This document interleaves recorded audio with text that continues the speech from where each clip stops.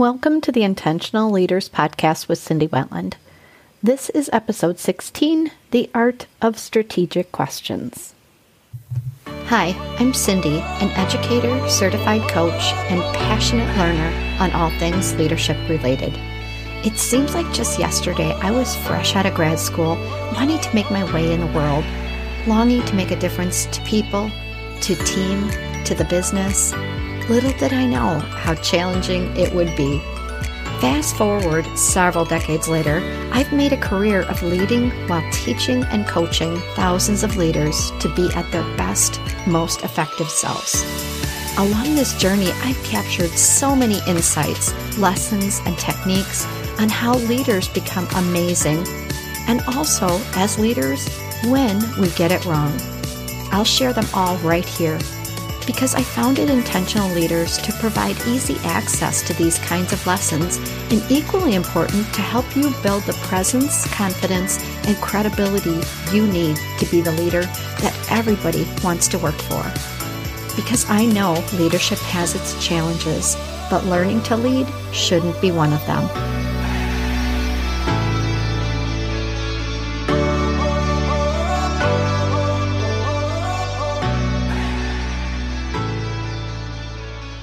Think about every day how much time you spend talking. And as you're talking, how much time do you spend telling versus asking? And when you're asking questions, how much do you think about the questions you're asking? Most people don't. Most people don't think about such a small leadership practice, such a small leadership skill. And yet, this is a significant tool in your coaching and managing toolbox, is the art of asking strategic questions. And I call it an art because when you really craft a great question, you can learn a lot more in a lot less time. I don't know about you, but I'm thinking you want to save some time, don't you? And this is a way to do it. Don't ask lame questions. Ask good ones. So what does that even mean? Because in the last few episodes, I've been talking about different leadership practices like collaboration or empowering or delegation. And eventually we'll talk more about coaching. All of those leadership practices involve, of course, communication. And I would also argue that one of the most important tools in those different practices is asking great questions. Because when you think about it, questions serve so many purposes. They help us not only to gather information, but they help us to engage other people. They also inspire cooperation. They persuade and influence. They connect us. And they also garner commitment. They create trust and a meaningful bond. Because as we're asking questions, it means we're deepening our insights into someone else's thoughts, their perceptions, their reality, and their interpretation of the world, and maybe even their emotions. Asking questions is such a powerful thing, yet we don't always step back and examine our abilities in this area because it's just a thing. It's a thing we do every day. So I want you to think about this today in a very deliberate way and answer the question, how effective are you at asking great questions? Because the right question at the right time to the right person can be momentous in their thinking and in their actions. So let's talk about some of the characteristics of what I consider to be strategic questions. Number one, they are very open and thought-provoking. Number two, they inspire self-awareness and self-reflection. Number three, they stretch that other person's perspective. And four, there's an element of hindsight, foresight, or both. So let's talk a little bit about each of those four characteristics. The first one is that they're thought-provoking and they're framed in an open-ended manner. And most people know that to ask an open versus closed-ended question because you're going to get more information. So, of course, we would never ask our family or our kids, "Did you have a good day?" We'd say, "How was your day?" And then they'd say, "Fine." "Did anything exciting happen?" "No." "What happened today?" "Nothing." So while most of us know to ask open-ended questions. Even our open-ended questions can be kind of lame. Imagine sitting down at the dinner table rather than saying, how was your day? Or what did you learn? If you ask the question, who made the biggest impact on you today? And how did they do it? Right. You can imagine that might be, a little head scratching. And your family would probably think, what are you doing? In my family, they call that a Cindy question. Like, oh boy, here she goes again, trying to engage us in dialogue, which is exactly true. Trying to engage other people in dialogue means that we have to craft the question in a way that is intriguing and thought-provoking. A couple other quick tips on asking questions framed in the right way is, one, not to ask a leading question. And if you don't know, here's an example. You think teamwork is important, don't you? Implication, of course you should. If you don't, there's clearly something wrong with you.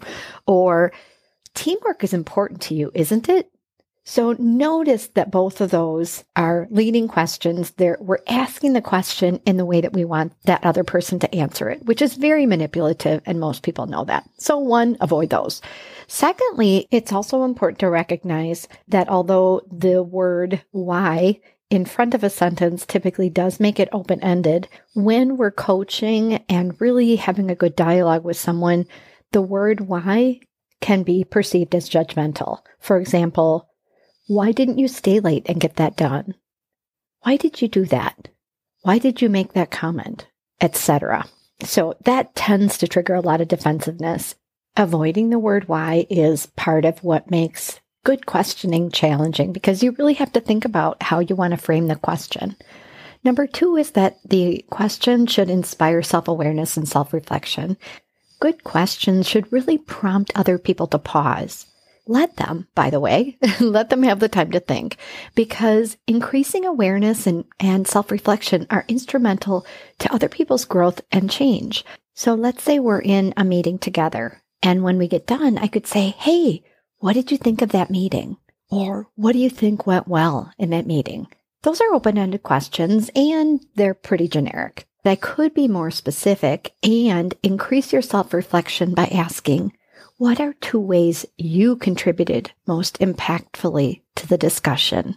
Or, knowing what you know now, how would you use that 1 hour in the meeting differently to improve the outcome? Asking questions in a different way really forces someone to stop and consider and think about their actions, their strategies, what they did, what they didn't do. And as a coach, that's what I want.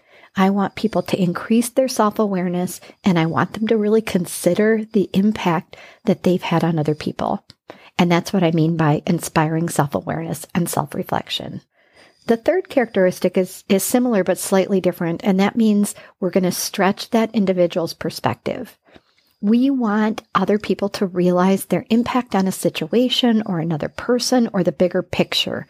So you can absolutely craft your questions to stretch that person's point of view. That also encourages them to have a view outside of themselves. And sometimes that's really helpful. So again, let's say we're in a client meeting and I could say, what did you learn about the client? But that's not really stretching their perspective as much as I could say, what skills did you use that had the biggest effect on the client's decision making? That way, I'm tying in what behaviors or practices did they use and how did it affect the client and the client's decision making. So I'm stretching their perspective beyond themselves to that client point of view. That can be a really helpful way to frame questions effectively as well. The fourth characteristic to consider about questions is how you're framing them. Are you framing them in the past or the future? And that's the difference between hindsight and foresight questions. Hindsight questions tend to increase our self-awareness, and it really provides us clarity for moving forward. So things like asking someone about their skills and strengths, what do they value, what do they like or dislike, their preferences, their developmental opportunities. All those are hindsight questions because it really is framed on the picture we have of ourselves. Foresight questions, on the other hand, really stretch our perspective by focusing us on the big picture.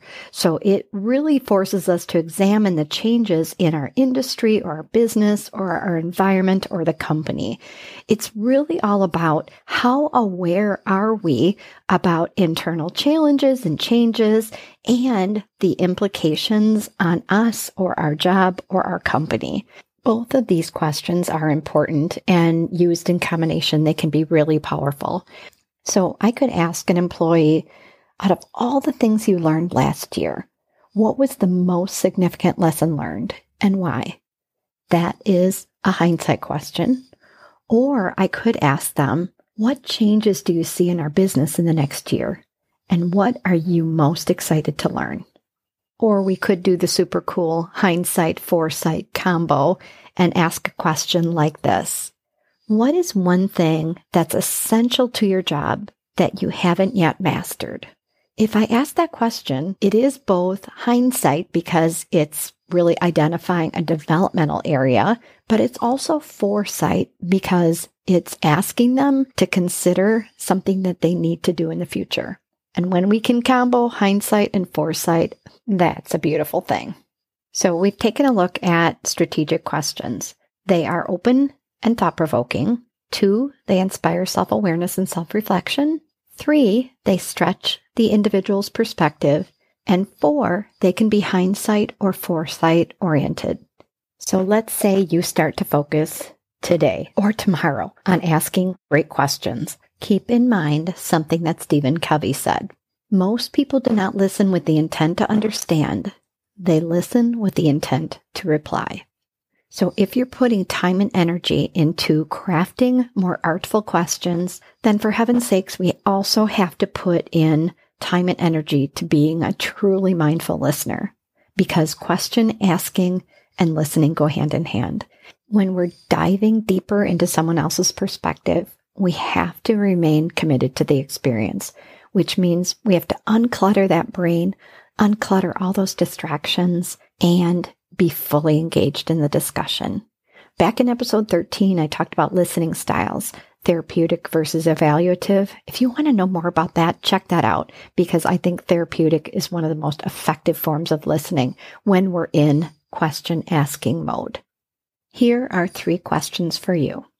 How would you rate your overall effectiveness around asking strategic questions on a scale from 1 to 5? 1 being, I still don't know what you're talking about. 5 is, I am a total amazing rock star when it comes to strategic questioning.